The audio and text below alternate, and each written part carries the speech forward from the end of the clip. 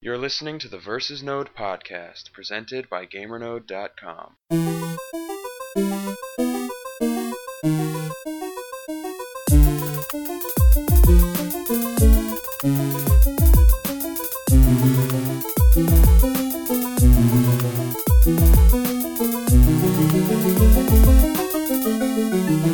Today, on Versus Node, we bring you the best of the 7th generation. I'm Eddie Inzauto, your host, editor-in-chief of GamerNode.com, and I'm here with many of the usual GamerNode crew. We've got a big show today. First up, we've got Anthony Labella. Hey there. We've got Mike Murphy. Yo. We've also got Greg Galiffa. Hello, hello. And Josh Robinson. Cowabunga. Cowabunga. The pizza man himself.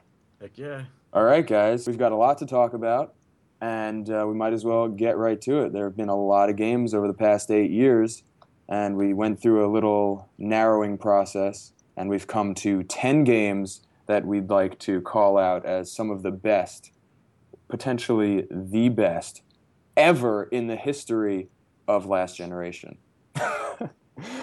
So let's start it right off with something super new from 2013. Anthony, tell us about The Last of Us. Yeah, so this one came out just months ago, but left a huge impression on me and a lot of other people. And it's amazing to think of this game coming from Naughty Dog, a company that made the Uncharted series, where you had these incredibly engaging characters. Nathan Drake was this charismatic protagonist. And then we're presented with Joel, this character who's going through emotional stress, being in this post-apocalyptic world. It's hard to like him right out of the gate. There's something about him that's a little bit off-putting. But then that makes the relationship that he forges with Ellie later on, the little girl in the game, it makes this authentic relationship that you really latch onto, and that was the thing that made the biggest impression on me when I played The Last of Us, was this relationship between Joel and Ellie, and I think it's one of the best video game relationships we've seen in games in the past 8 years or so. And in general, the storytelling in The Last of Us is really incredible. The way it shifts from one season to the next, and you meet all these different characters and see the situations they're in and how they're approaching this new world where the infected can kill them at any moment, and how they have to survive and find things to make emotional connections with in order to keep on living, because it's not easy to live in this world. And so the narrative is really great. But I've heard a lot of people say the narrative doesn't match up with the gameplay, and that it's a really impressive game from a storytelling standpoint, but it doesn't play as well. And I don't agree with that either. I think it's also one of the best games of the generation based on its mechanics, because a lot of games promise you the option to approach situations in various ways.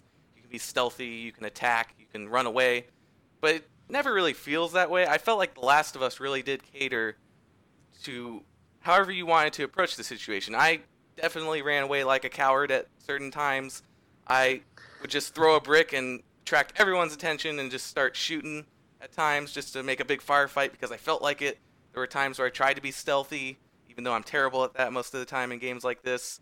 So I felt that it really did cater to all those play styles, which made the entire playthrough feel fun and engaging the entire time. And I think that was just as strong as the narrative, even though the narrative is the thing most people talk about when they talk about how great The Last of Us is. So I think it's a complete package.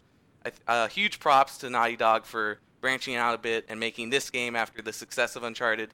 They're very different games, and I love both the Uncharted series and The Last of Us, but it's really great to see this new property from such a great company. As good as the single player was, and the narrative and the mechanics, I was incredibly surprised with how well The Last of Us integrated its multiplayer as well. Mm-hmm. They brought a bit of story to it and made something completely different that you really hadn't seen before in multiplayer, which was they took Facebook and social media integration and gave you the story of you were the leader of a group of survivors, and your camp is made up of your Facebook friends. So every time you failed to do complete enough challenges in multiplayer and failed challenges for the camp, and if characters died, you basically had to look in the updates of your camp, look at the faces of your friends from Facebook who you like failed to keep alive and who died. That's horrible. Which I thought was really unique and really cool. And there's also the fact that they didn't really do much to change up the multiplayer at all from really the single player. It was a lot of the very same mechanics. They didn't really try to fancy anything up or like try to over exaggerate certain things to make the game more like arcadey, I guess, like a lot of multiplayer games will do. And it just felt like playing the single player but with other people. You had to be careful, you had to be stealthy. If you popped yourself out into the open, you were basically screwed, just like when you played as Joel in the campaign. That's awesome. That's kind of my favorite approach to multiplayer. I think it feels the most authentic and the least tacked on. Let's move right on to the next game, which Mike, you can just continue to have the floor here because we're talking about Red Dead Redemption, and that was one of your choices. Yeah, it was. One of the main reasons why I feel that Red Dead Redemption was one of the best games of the generation was for the sole fact that before Rockstar tackled this project, nobody really thought that a Western game could be successful. There had been games that had tried it in the past, and the closest game that really came to it was Gun on the original Xbox, which was okay, but not really that good.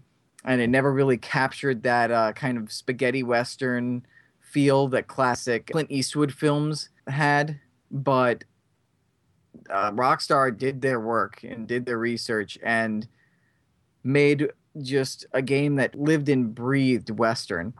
It embodied the genre so perfectly that it blew me away, and clearly, obviously, based on the sales and the reviews, it blew a lot of the gaming populace away as well.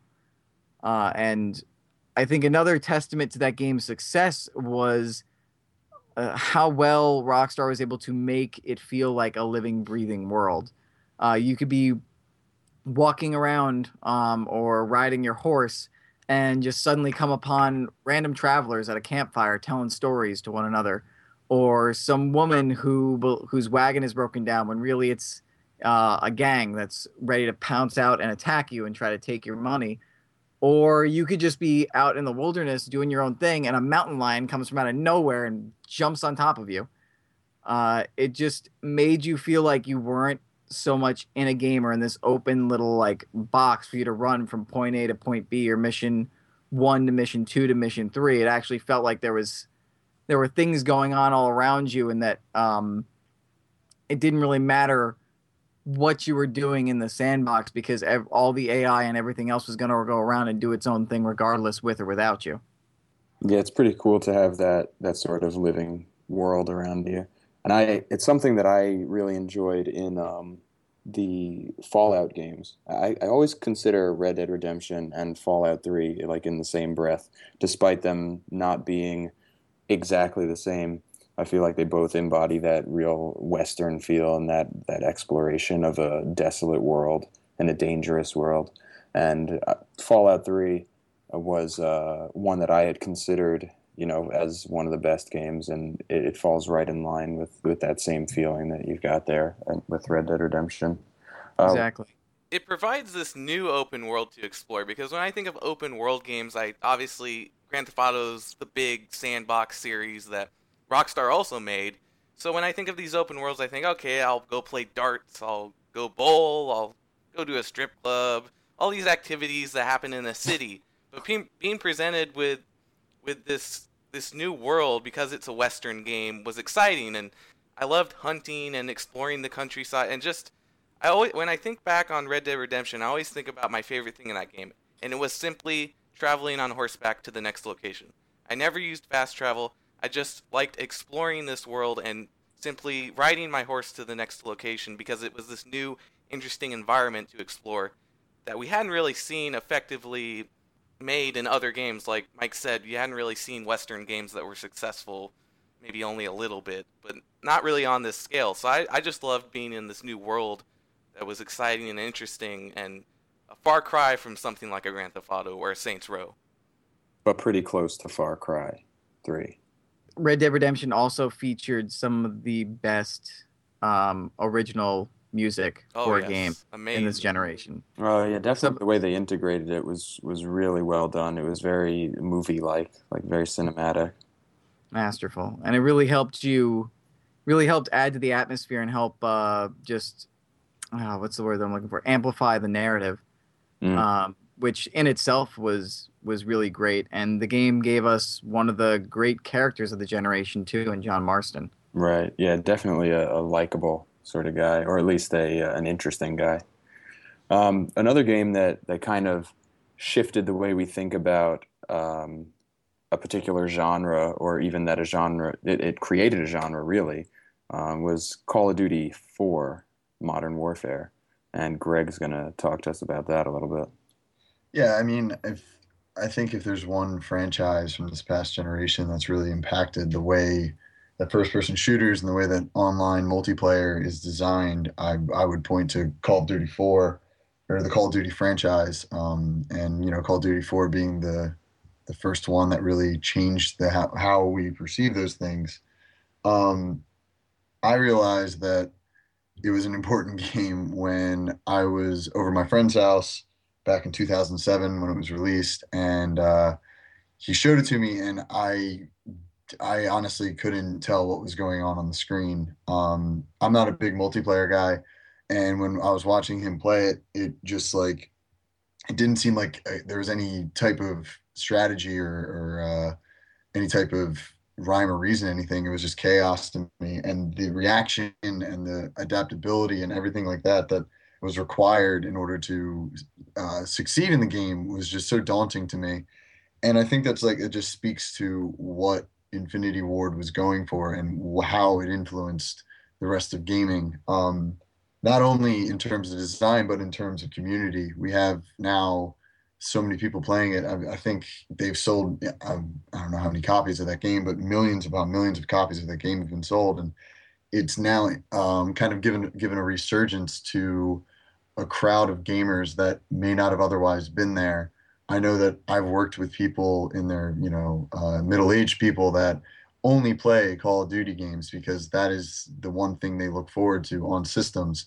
And I think it allows a conversation to take place that wouldn't have taken place beforehand of me, someone who's more embedded in games that aren't very popular or, may not be as well known in the mainstream to talk to those people that only play Call of Duty games. And it kind of like allows us to have more of a direct line of sharing and things like that. So like, oh, you like Call of Duty? Well, you check this out. And I think that's like one of the more valuable things the series has delivered, just outside of gameplay. But the community behind it that's also grown over these past nearly 7 years now. It's so impressive to me, and it seems like we're now with like Black Ops and Ghosts and with the Battlefield franchises, I feel like they're kind of stagnating. So I'm interested to see like what happens next with this community, where it goes to next.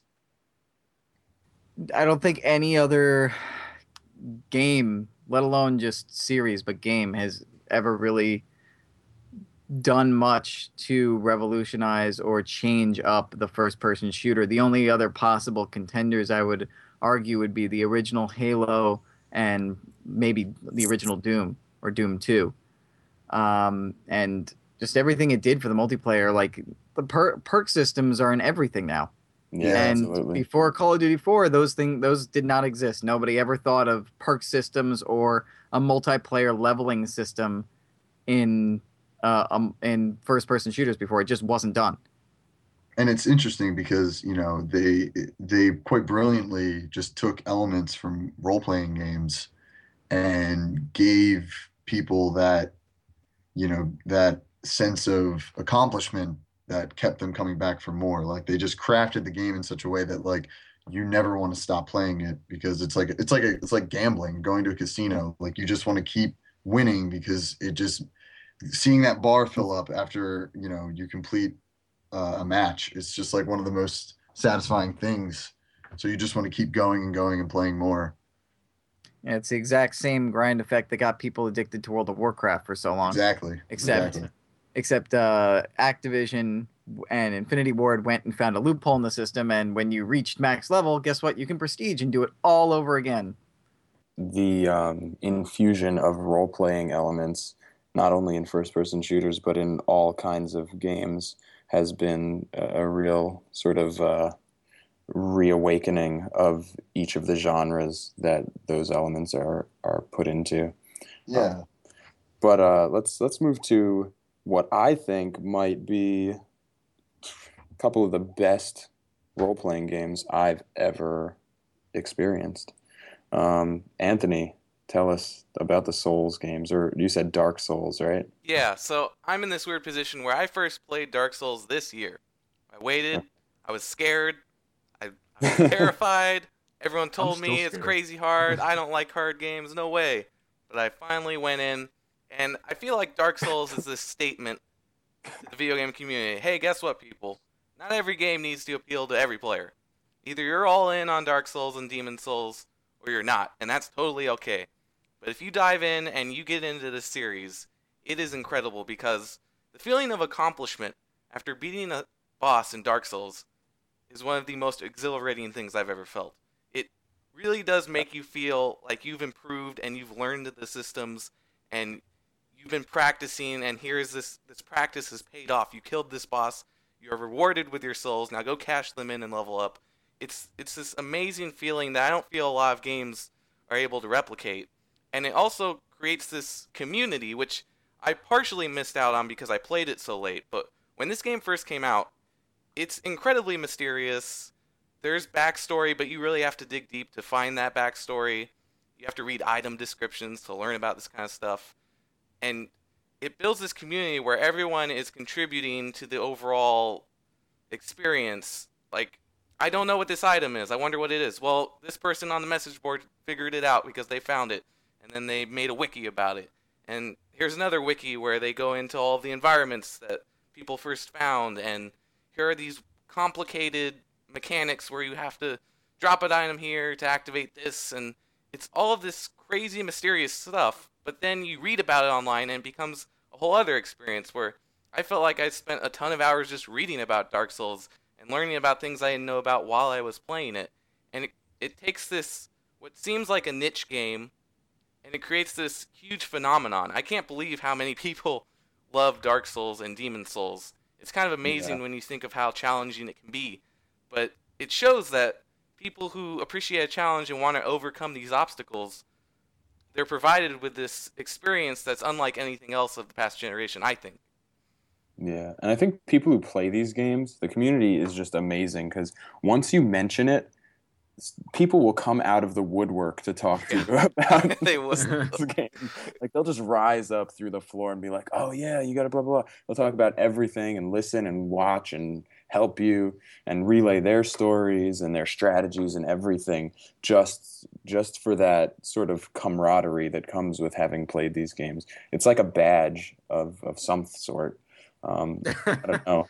It's an incredible experience. To me, those games are the closest equivalent to a video game drug. You know, whether it's those words coming across the screen when you beat a boss and you're like so relieved because you had a sliver of health left, or just finding something new, building your character, getting a new weapon or whatever. There's so much there. It's really the most rewarding gameplay experience I've maybe ever had in terms of just consistently, you know, giving me obstacles and challenges and then making me feel amazing for having participated. I mean, I've said enough about these games. Talk about them all the time. Definitely, it was one of my choices too. So I'm still personally, Anthony. You mentioned being scared, dude. I still won't. I won't even. I understand, play it. dude. I understand. But Same here. but it's at least from what I can tell, it's a little like Monster Hunter, isn't it? Or maybe like at least Monster Hunter 3, like with the online activity, and I know Monster Hunter doesn't really give any direction. I don't know if this game does, but I think I know they you mean. seem similar. Yeah, I mean, I haven't played Monster Hunter before, but I think I know you mean in terms of not explicitly stating things, having really complex systems, these huge boss fights, the online component I think you were mentioning, which is also a big part of Dark Souls, the laying down signs and summoning people to help you or PvP. So I think it is similar in that way, just maybe a little more hardcore, a little more difficult, Right. more in depth, more crazy, but also more rewarding because of that depth. Yeah, I think Right. they're both about sort of like about finding your own way Right. in a very daunting, frightening, oppressive, scary world, dangerous world. Because I think they pretty much just drop you in and they say, "Well, have at it," and it's like, "What am I doing?" Goodness. Yeah, but it's good. It's good. I love it. Moving on, because if we don't, I'll just continue. So, completely different subject matter. Let's go to space, outer space, and talk about Mass Effect 2. Mike, take it away.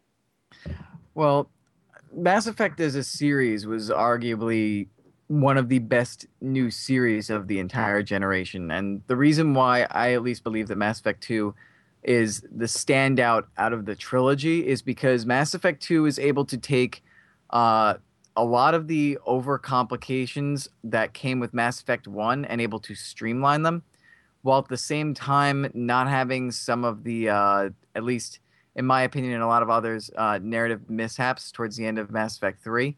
The story as a whole didn't have stakes as high, but it still gave you just as many memorable characters, and you got to see how some of your choices in the first game slowly started to pan out, and you went to some unbelievable locations and got to unravel more of the mysteries of the world, such as figuring out who the collectors were, um, what they were before they actually were the collectors, what became of those people.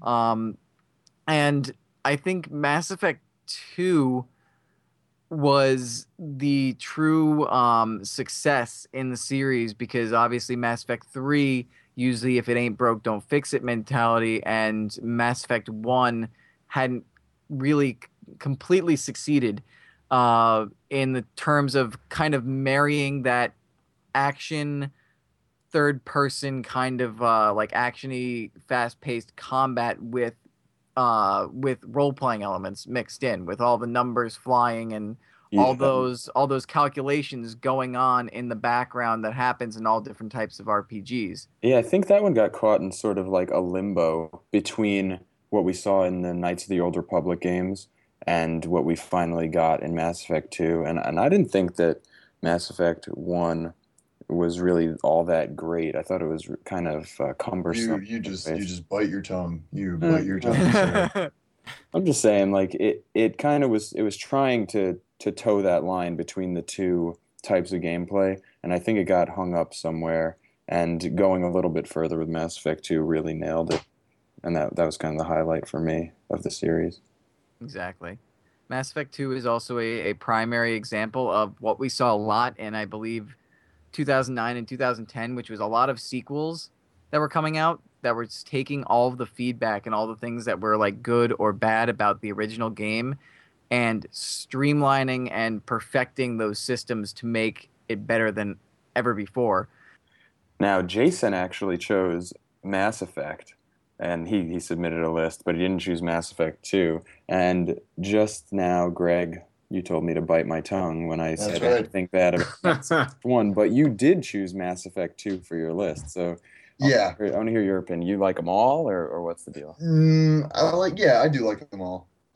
Mass Effect was by far one of my favorite franchises from this generation. I like the first one though, because I think the first one's story is at its strongest. Because I think in the second one is when they switched over, they changed writers or they changed the development team. The first one to me just seemed to be aiming towards something that was kind of lost in the second and third one. I just felt like the development of the characters and the friendships and the relationships that you build in the first one just seem much more natural to me. And not to mention, I love the soundtrack of the first one more than the other two because it sounds more like a sci-fi movie rather than like an orchestra. Yet And you call Mass Effect 2 the better game. I'm calling Mass Effect 2 the better game because I think that the gameplay elements of it were stronger than the first. It it improved on the things that the first one was trying to do, and I think it, in that way, stands out as a better game for most people. Because we were doing our favorite list and the best of list, so I had to put my you know my personal view aside. So I know that Mass Effect 2 is normally regarded as the better of the first and the second. But for me personally, I will always love the first one the most, because I felt like with the second one, it you weren't going around and doing missions in a natural way. It was more like, well, I have to improve my ship, so let me go do it for this person, and then we go do it for this person. And then when you got through like the first round of side missions for everyone, it's like, okay, now I need to improve it again. And so you go through again and do side missions for everyone. And like it just felt more like a chore to me in the second one than in the first one, where it was like just a natural evolution of the story.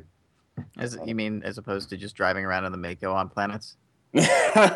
See, that's the one thing that a lot of people Match. didn't like. I loved that about the first one. I absolutely adored that about the first one. I love being dropped on a planet, even if it was like a copy and a copy and a copy and a copy. Something about just being dropped in there and just driving around and doing whatever I wanted on the planet and discovering some random base or something. I don't know. Something about it just was so much fun to me. Yeah, it made it No, feel I- like the first game operated on a grander scale. I always stand by the fact that if we had taken the scope of Mass Effect and put in the new mechanics of Mass Effect 2, we'd be talking about my favorite game of the last generation. Yeah, I'm always a little agree. bitter about Yeah. that.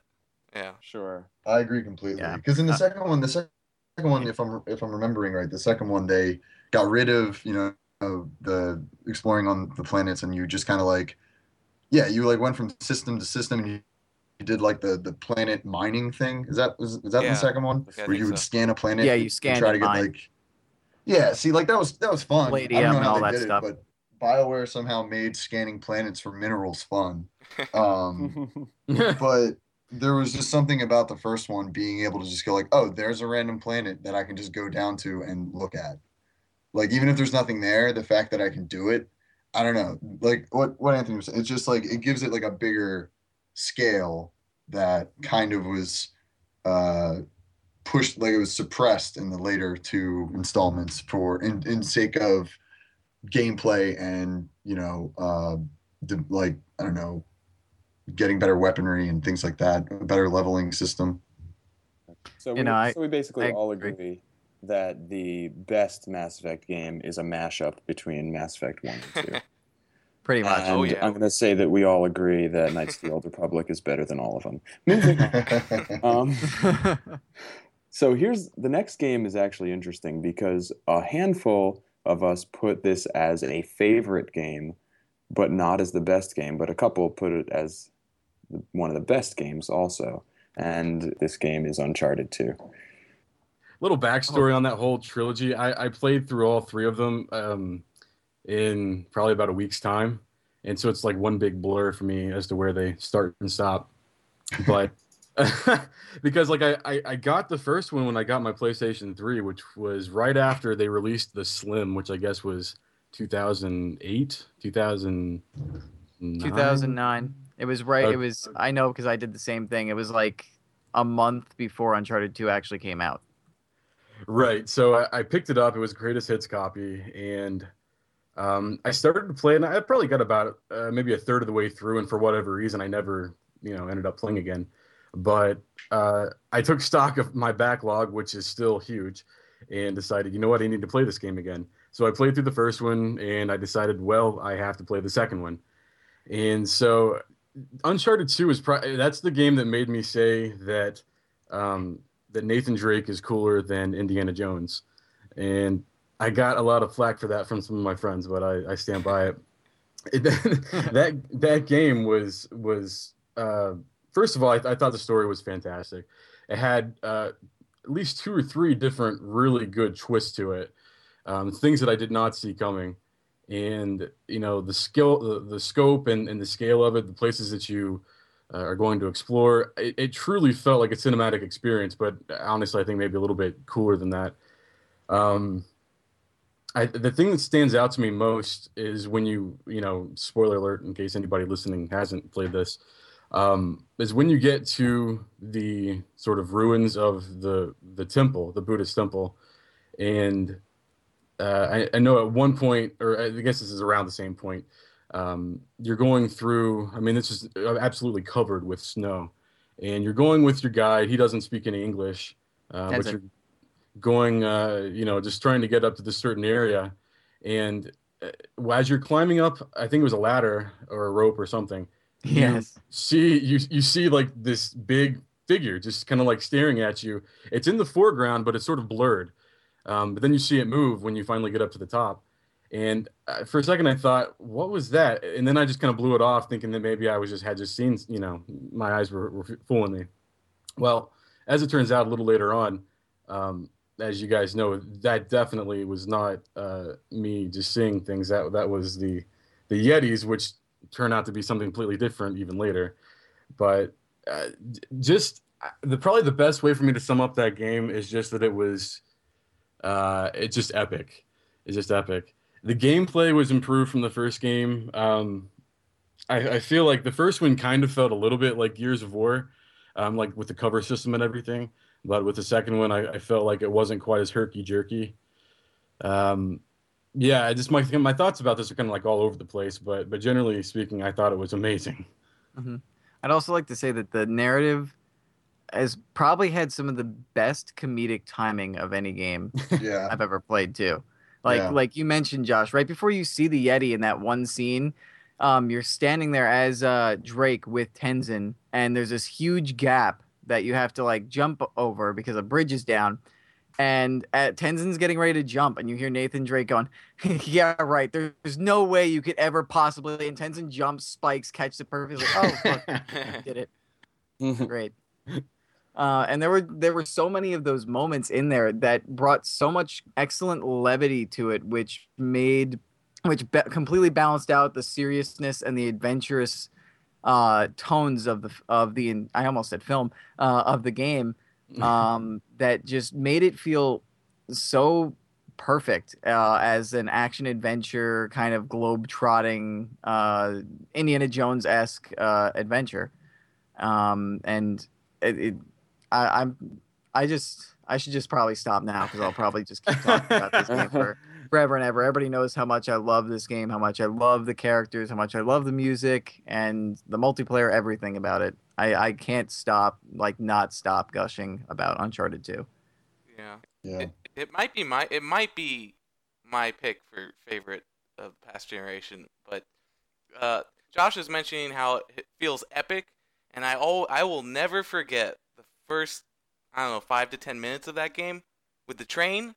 That's to be one of the most memorable moments of the past 8 years or so. Yes. That's the tutorial, basically. Here's how you climb. Climb this train before you die, and it's snowy, and it looks like he's about to die, and how do you even get in this situation? I want to know how he got here. It's just all of these emotions at once on this grand scale. You're climbing this huge train. It's one of the most incredible things I've ever experienced in a game. Yeah. And then the actual train sequence later in the game was also incredible in and of itself, where you on the train, and I think that sequence was in my opinion, one of the greatest technical achievements in this generation. So because of the fact that everything happened so scriptedly, yet at the same time, Naughty Dog went through such painstaking efforts to make sure that the background flying past you at high speeds was highly detailed and never the same once. Even if you just stood there for like minutes at a time, you would see different backgrounds, different environments, and the environment changing around you. Yeah, that reminds me. Hopefully you weren't paying attention to that. I didn't enter into the last gen, the PlayStation 3, Xbox 360 generation. I didn't enter into that until 2008 is I think when I bought my PlayStation 3. So Uncharted 2 was the first game I got It was my first official next gen title, and I remember playing through it. Not having played the first one, just really like watching videos on the first one and learning about it. And playing through for the first time, I had never experienced a game that was so easy to just pick up and fall into for hours and hours. And it was just so it was so pretty. It was such a pretty game, and it still is. And it was, I think it was like the first game. I think it was the first game I replayed from my PlayStation 3 collection. Like it was the one game that I was like, I have to go back and replay this. And I know that's like a weird style of measurement on how good it is, but when there's so much out there to play at once, and I'm just like, no, I want to replay this game so badly. I think I replayed it like right when the third one was about to come out. It's just one of those flawless, fun, humorous experiences, and it just creates a world that like you don't want to leave even when it's over. Yeah, and I think that is a really good measure. And I do think the wanting to replay it is a good measure of a great game too, because when I feel like I want to immediately replay a game, I always consider that Yeah, I mean, to be a measure so of greatness.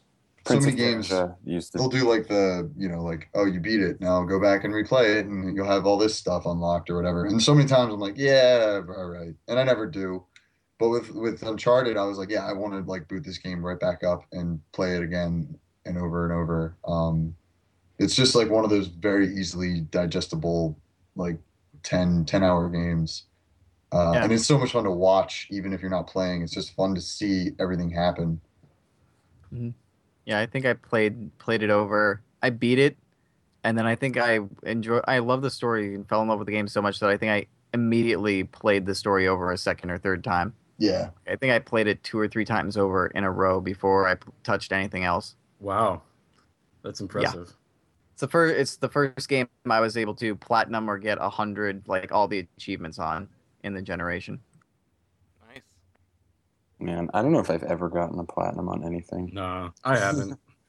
So we talk about Uncharted with the characters and their relationships with each other and their conversation and comedy and their timing and everything. But the next game introduced us to one amazing character who essentially carried the entire game on her electronic back in terms of dark comedic timing, and just everything about GLaDOS was superb. So Greg's going to tell us about Portal, and then maybe we'll hear a little bit about Portal 2 also. So I don't get motion sickness often. I don't I don't like really succumb to it. Like if I'm on a roller coaster, if I'm watching a movie that's like shaky cam, like it doesn't really get to me. When I first saw Portal, and my friend was playing it, and I was just trying to watch it and know what was happening. There was one point where he was just like going back and forth between a portal, and I was like, dude, you need to stop. Like I can't handle this. Like I'm gonna throw up. And I think that's the markings of a game that is so well designed and has such a brilliant world that you play in. And the more remarkable thing about Portal, not just the fact that it was a free game with the orange box, but I think the more remarkable thing is the story behind how it was made. It was just a bunch of students that were showcasing this thing they were working on, and Valve was like, "Yeah, we want it. We're gonna hire you, and you're gonna keep working on this, and you're gonna develop it into a game for us." And that game turned out to be one of the most memorable, fun experiences from this past generation. Portal is just one of those games that you feel like a genius when you play it. And I love those types of games because there's so few of them that I know and I can do and I can play. It's just one of those games that seems impossible, and then once you have the eureka moment, it's like, yeah, okay, this is it. Yeah, I could do anything. I'll go to the moon. Like, it's just one of those games that makes you like, it just gives you that I don't know, that ambition and that sense of confidence that I think is rare in gaming when it's so much about like uh, losing most of the time, like with multiplayer things and things like that, at least for me anyway. But with Portal, um, it just, there was so many elements to it. There was a culture that was created because of it with memes and the cake, that damn cake, and the music of it.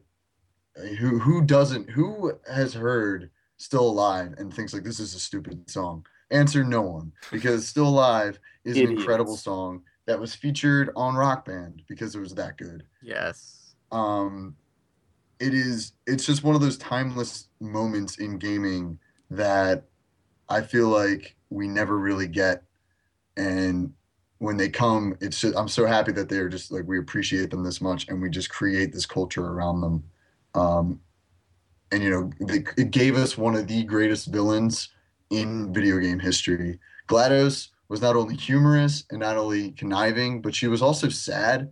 You kind of felt bad for her by the end of the game. Like you felt like, you know, she was more the victim than you were. And I think that sense of empathy was done without hitting you over the head with it. It was just done in a very like, um, I don't know. It was just done through the gameplay. Like you just playing the game, not even really talking. You never talk, and there isn't much of a story behind everything. It's just kind of like happens as it goes, and you still get such a rewarding experience from it, even though it's a rather short game.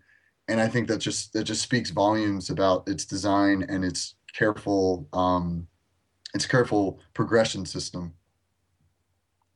Yeah, definitely. Portal kind of like came out of nowhere. We'd already had Half-Life 2, which I actually thought of when we were coming up with this list, and then realized, oh wait, that was too early. But it felt like it was part of this generation, especially because the Orange Box came out 3 years later in 2007. But Portal really just shocked everyone too, like out of nowhere. I think that was a really important part of its success, which is, it's not something that was really happening at that time. It wasn't like all these indie games are coming out and they come out of nowhere and, surprise people and they're really good. Things like, Gone Home or what things, that's sort of the norm now. But when Portal came out, it was a pioneer in that regard. Yeah, and I think that like the great thing about Portal is it showed that first person shooters like Mirror's Edge too. Like it showed that first person shooters don't have to be about shooting. Yeah, It can, you can make that type of game and it can be something as powerful and resonates with the audience as much as anything else would. And you can just have a clever design to go along with it. Um, I just think that is something worth noting. definitely. So what happened with Portal 2 then? Was that as good or was it not as good, Anthony? Well, I've kind of talked about this before. I think when we had the overrated, underrated podcast, I mentioned how I thought Portal was a little bit overrated, and I can't really argue with anything Greg said about the game, and its influence can't be denied. Thank you, Anthony. So, but I just felt Portal to me felt like a great idea or a great foundation for something truly special, because I also mentioned in the past how I felt like the difficulty didn't really ramp up until the end, and maybe that's just me. It felt like all the puzzles were a little bit too similar, and only near the end did I feel like Valve really explored the mechanics of the portal gun to its true potential. But then with Portal 2, you have this bigger narrative. You have new characters. You have Wheatley, who I even prefer to GLaDOS, even though GLaDOS is fantastic. I think Wheatley is one of the best characters of the 7th generation. And then you have these new mechanics. You have the paint.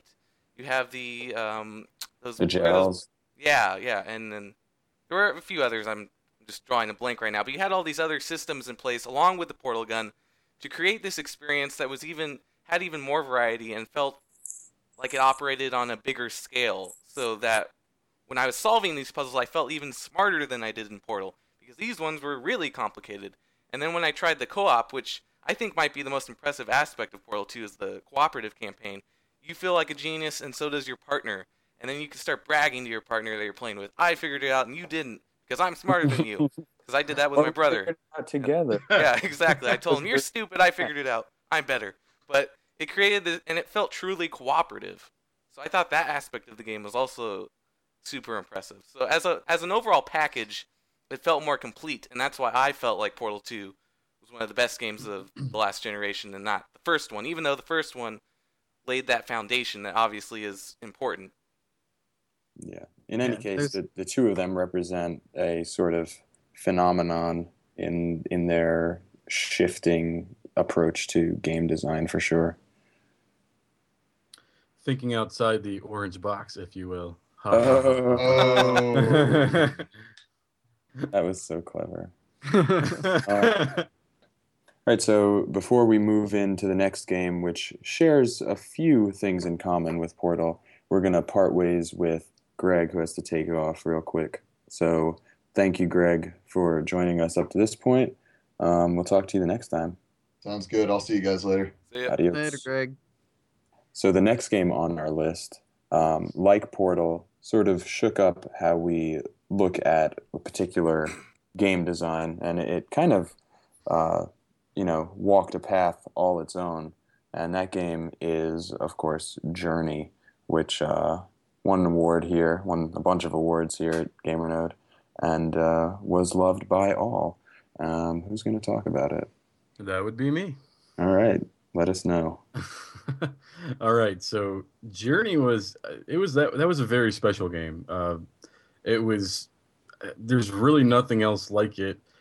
And as you know, everyone pretty much knows, the whole premise of the game is based upon what if you have to cooperatively, go through this game without being able to actually speak to your partner. And when you first start, you're there in the desert, and you can kind of slide along the sand, dunes and hills, whatever. And you finally do, encounter your partner there. And the only thing you can really do to communicate is kind of chirp. You have these little chirp sounds you can make. And it is, I'm trying to really find the best words here. I don't know if I would truly call it a multiplayer or a co-op game, but I wouldn't really call it a single-player game. It's kind of stuck in the middle. And there are very distinct levels or worlds that you go through this game, and as you get closer and closer to the end, you can certainly tell that both characters, are sort of losing steam. They look like they're beat. They're just hardly moving. But one of the most interesting aspects of this game that I thought is the fact that when you finish, you find out, oh, I wasn't playing with the same person the whole time. It actually will list off the different, PlayStation ID names right there of who you actually played with. And so you can actually, you might actually pick it up during the game itself, but maybe not in your initial run through. But people have different play styles. You can encounter people who are going to keep moving ahead, not even really looking to see if you are, in tow, if you're able to keep up with them. And some people are kind of like checking back every couple seconds to make sure that you've not fallen behind. But there's not a true, you don't fight in this game. You don't, you're not really puzzle solving really. It's the name itself, Journey, is a pretty descriptive, it's a good way to describe the game itself is that's all you're doing. It's a journey from one spot to the other. But it's being able to get past different obstacles, usually without being seen. It's if you haven't seen the game, if you don't have any experience with it, it's really kind of hard to explain. But I felt like it really, truly did something on an emotional level. I know actually at the end of it got a little teary-eyed because it really is just sort of it does its job that well, and when it actually restricts your ability to even communicate with people.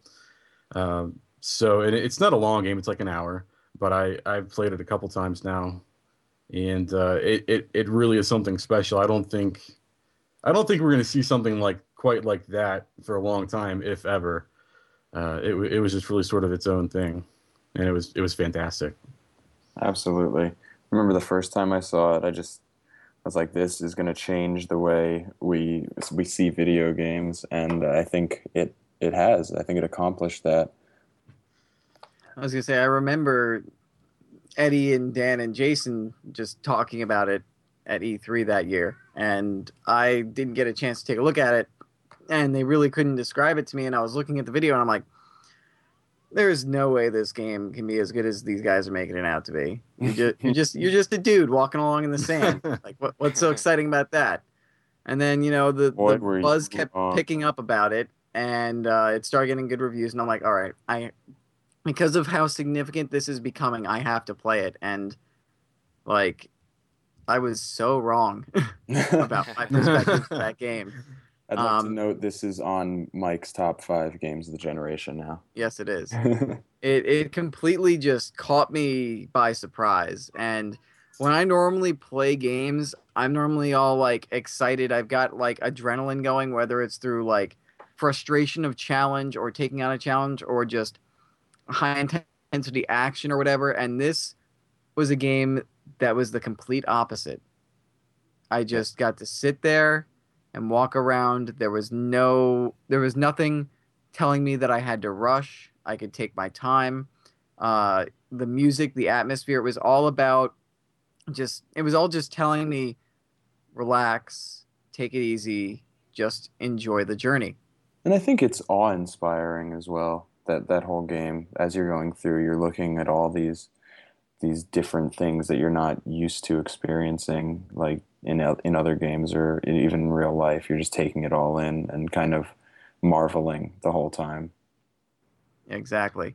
It was the most calming and most chill video game experience I've had of the entire generation. It's because of that difference and because of how calm it made me feel and how memorable of an experience it was that it was on my top 5. I feel like it's one of the best games of this generation. And like Josh said, who knows if it's ever going to be duplicated or if anything's going to come close to duplicating it. And then it gets you right in the feels. Yeah. Yep. Right in them feels. I remember when I first played, I met my partner, and we started exchanging the little glyph symbols, the little sounds, and it even seemed like we came up with this system where like 3 in a row would signify, hey, come over here, and then 2 would mean something else, and one singular glyph would mean something else. We really did create the system. It really felt like that to me, at least.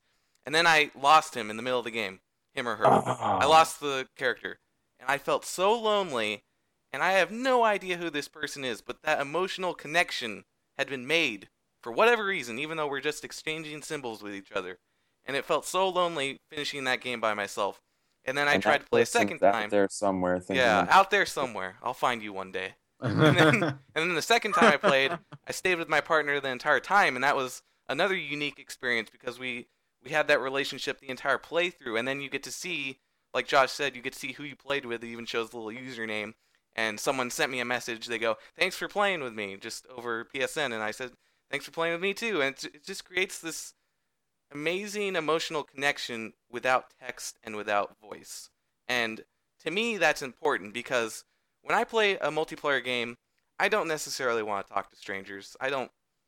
Yeah. Maybe I'm antisocial. I don't know, but I don't really want to do that.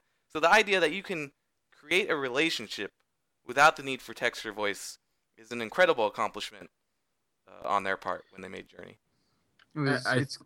It's completely unorthodox and different based on the state of multiplayer gaming, yet so refreshing at the same time. Yeah. And that game company wouldn't have it any other way, and neither would we. Well, I remember, I think I read an interview with Genova Chen where he was talking about how he desperately wanted to make a multiplayer game, but he hated how, this may not have been as much of a problem on PlayStation 3, and that's not a jab. It's just, he was talking about how hostile people can be over, using a microphone. And obviously don't have quite the same problem on PlayStation 3 because you just didn't really have the mics unless you had the little earpiece. But he was talking about how, when he plays online games, people are just so hateful. And that's the truth. But he still wanted to make it a multiplayer game or a cooperative, whatever you want to call it. And the nice thing about it is that the fact that you don't even have the option to talk, because I think that if you did have the option, you would almost feel obligated to to say something. And if you're going through just talking about it, it actually wouldn't be as impactful. I think it would be kind of boring actually if you could actually talk to someone It would ruin it. while you're going through. I think it would ruin the game completely. Yeah, absolutely. Completely change the experience. Yeah. All right. So we haven't spoken about one of our good old buddies from when we were young tykes. But this non-talker also had one of the best games of the generation, and that's Mario, Super Mario Galaxy. I guess I'll talk about it. I didn't really take the lead on any of these, but Super Mario Galaxy to me when it came out was so fresh and so new. It was the first game to really take on this gravity mechanic and put you on these worlds, and it did it with such flawless execution. I was amazed that it hadn't been done before. It was just so new and special, especially at coming off of Super Mario Sunshine, that it became immediately maybe my favorite Mario game of all time. It's funny that you mentioned that because like a lot of people were really bummed out by Sunshine for some reason. I thought it was a great game. I love it. I still think it's actually one of the better Mario games, but a lot of people didn't like it. I actually think that Galaxy is sort of did what Super Mario 64 did, when it first came out. Now, granted, at this point we're a lot. I mean, we expect 3D games, but when Super Mario 64 came out, having come off of Super Mario World and I was playing Wario Land on my Game Boy still. I mean, like it was just completely, uh, you know, knocked down the boundaries and really made you feel like you were free. And Galaxy did that on a whole nother level because now you're actually leaving, different planets and celestial bodies, and it really changed the way that you had to think about what you were doing in these games with the boss fights. Those were some of the most creative boss fights I think I've ever played still. And yeah, it's just I think where Super Mario Sunshine was sort of an extension of Super Mario 64. It didn't do a whole lot different than 64 did. Galaxy was complete departure. It was just like really uh, completely, blowing away your expectations or thoughts of what would be in the next game. And that's, really the challenge with I guess every Mario game now is that you have to think, well, what's going to be the hook on this one? What is going to be different to where people aren't going to just say, oh, well, I just played that game, because that's the issue with the new Super Mario Brothers games. They're all really good, but at the same time, they're not really all that different. And so I think when you have the actual, 3D Mario games, people expect there to be a major difference between them now.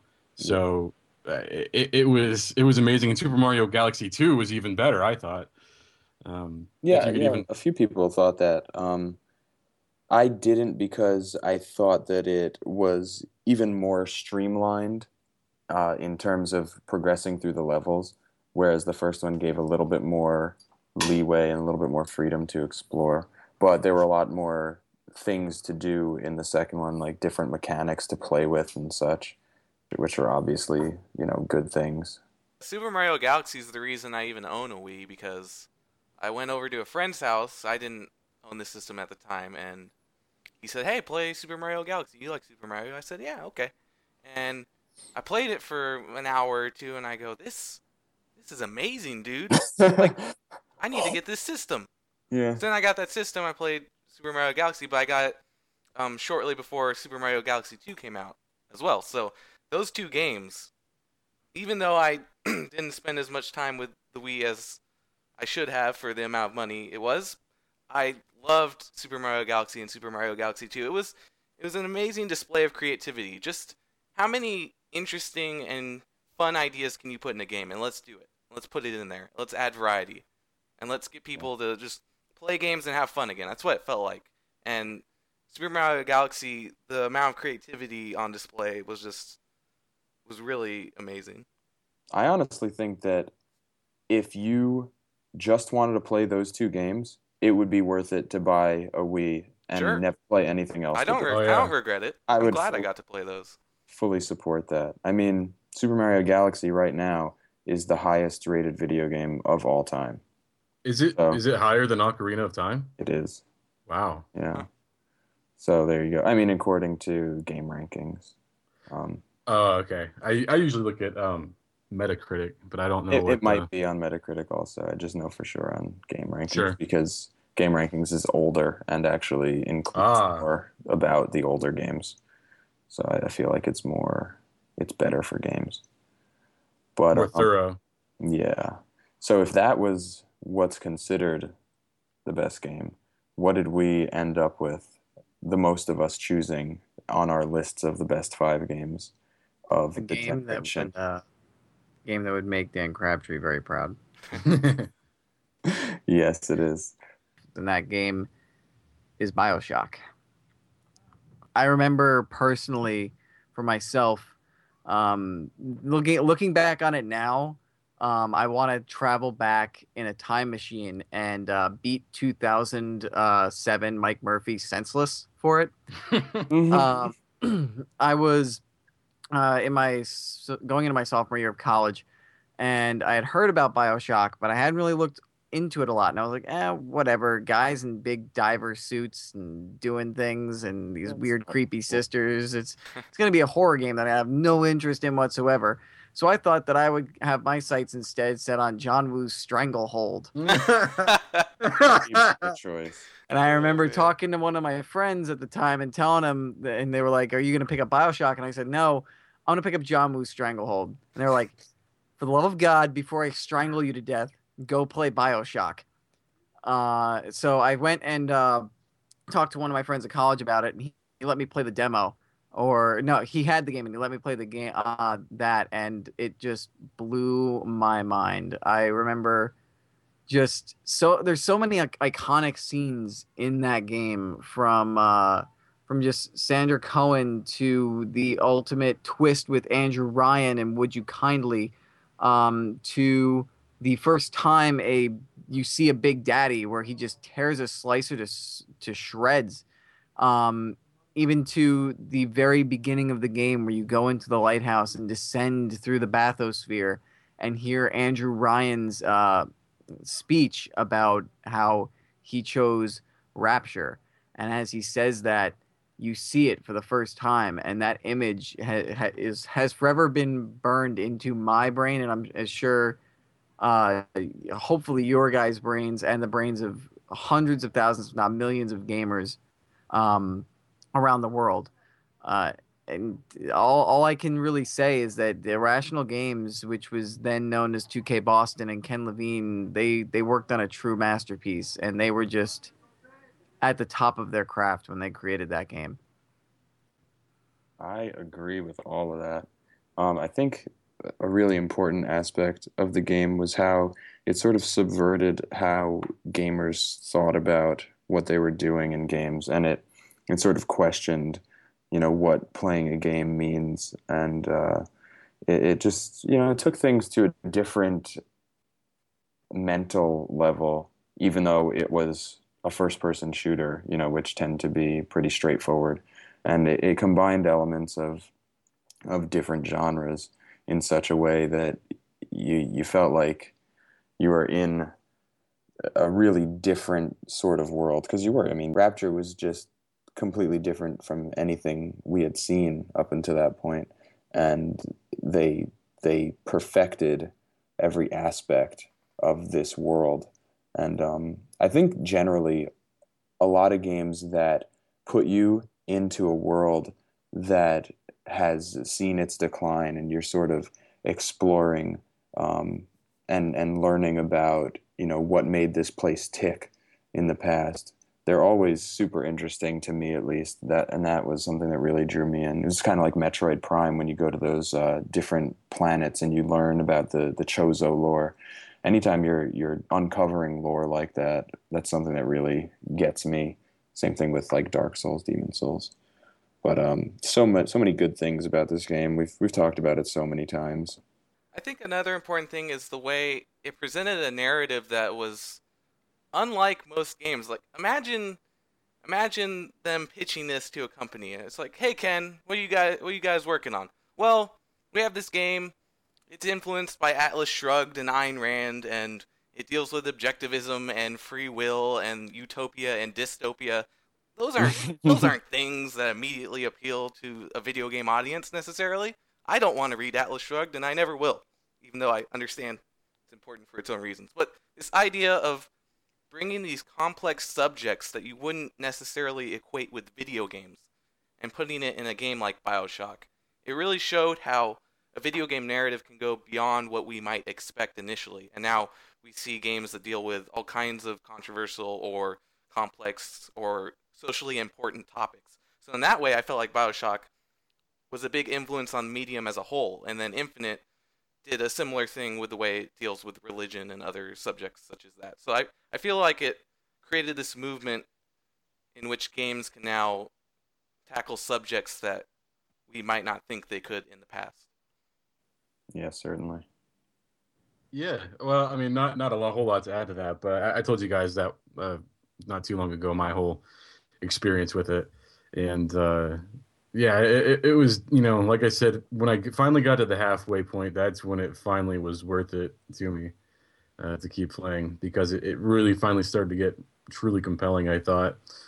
Yeah, I don't know, it was a lot more thought-provoking than even a lot of games now, I think. Just, if you go and you listen to all those audio files and, there's certain things you'll miss, on your playthrough, I'm sure. So if you go check out a BioShock wiki, it's impressive how much detail there is in that game that alludes to all of that, really, I guess you call it extreme conservative thought or whatever, but it was a very impressive game. I didn't on the gameplay wise, it was good. I didn't think it was great gameplay, but it was good. But I think the story is really what makes it worth it. The ideas behind everything and just all those social concepts, and it makes you kind of think about your role and actually even playing the game itself, I think, with certain speeches and that kind of thing. So it was a great game. Absolutely. Well, that is the extent of our list. I mean, we love a lot of games from the past generation. You probably could have predicted a bunch of these. I'm going to just run through a few other games that had been mentioned. We're not going to go into any depth. I'm just going to name drop them. So some of the other games that we had considered were Elder Scrolls 4, Oblivion, Elder Scrolls 5, Skyrim, Assassin's Creed 2, Braid, the first Mass Effect, Amnesia, Fallout 3, Gears of War, The Walking Dead, and Heavy Rain. And then we had all our favorites. But I think it's been a very complete generation. And as we talked about last time on Versus Node, there's been a lot of dynamic shifting of how developers approach game design. And we've seen a lot of good stuff come out of it, as evidenced by the incredible games that we just talked about, and so many more that we didn't talk about. But that's going to do it for our 7th generation recap series, and we're going to move into the future. I want to add, before we close the book here on this last generation, Dark Souls 2 is not out yet, so it's potential for change, and we'll revisit that. I expect that to be the best game of the generation, even though it's coming out next year. But I mean, that's more of a joke. That's just my obsession, and I guess Anthony's too. Yeah, my new obsession. Exactly. Anthony's new obsession. You guys need to play those games. Do it. Yeah. But I mean, you if you haven't played any of these games that we mentioned, or even the ones that I just listed at the end there, definitely get to them. They are totally worth your time, and by now they're probably really inexpensive.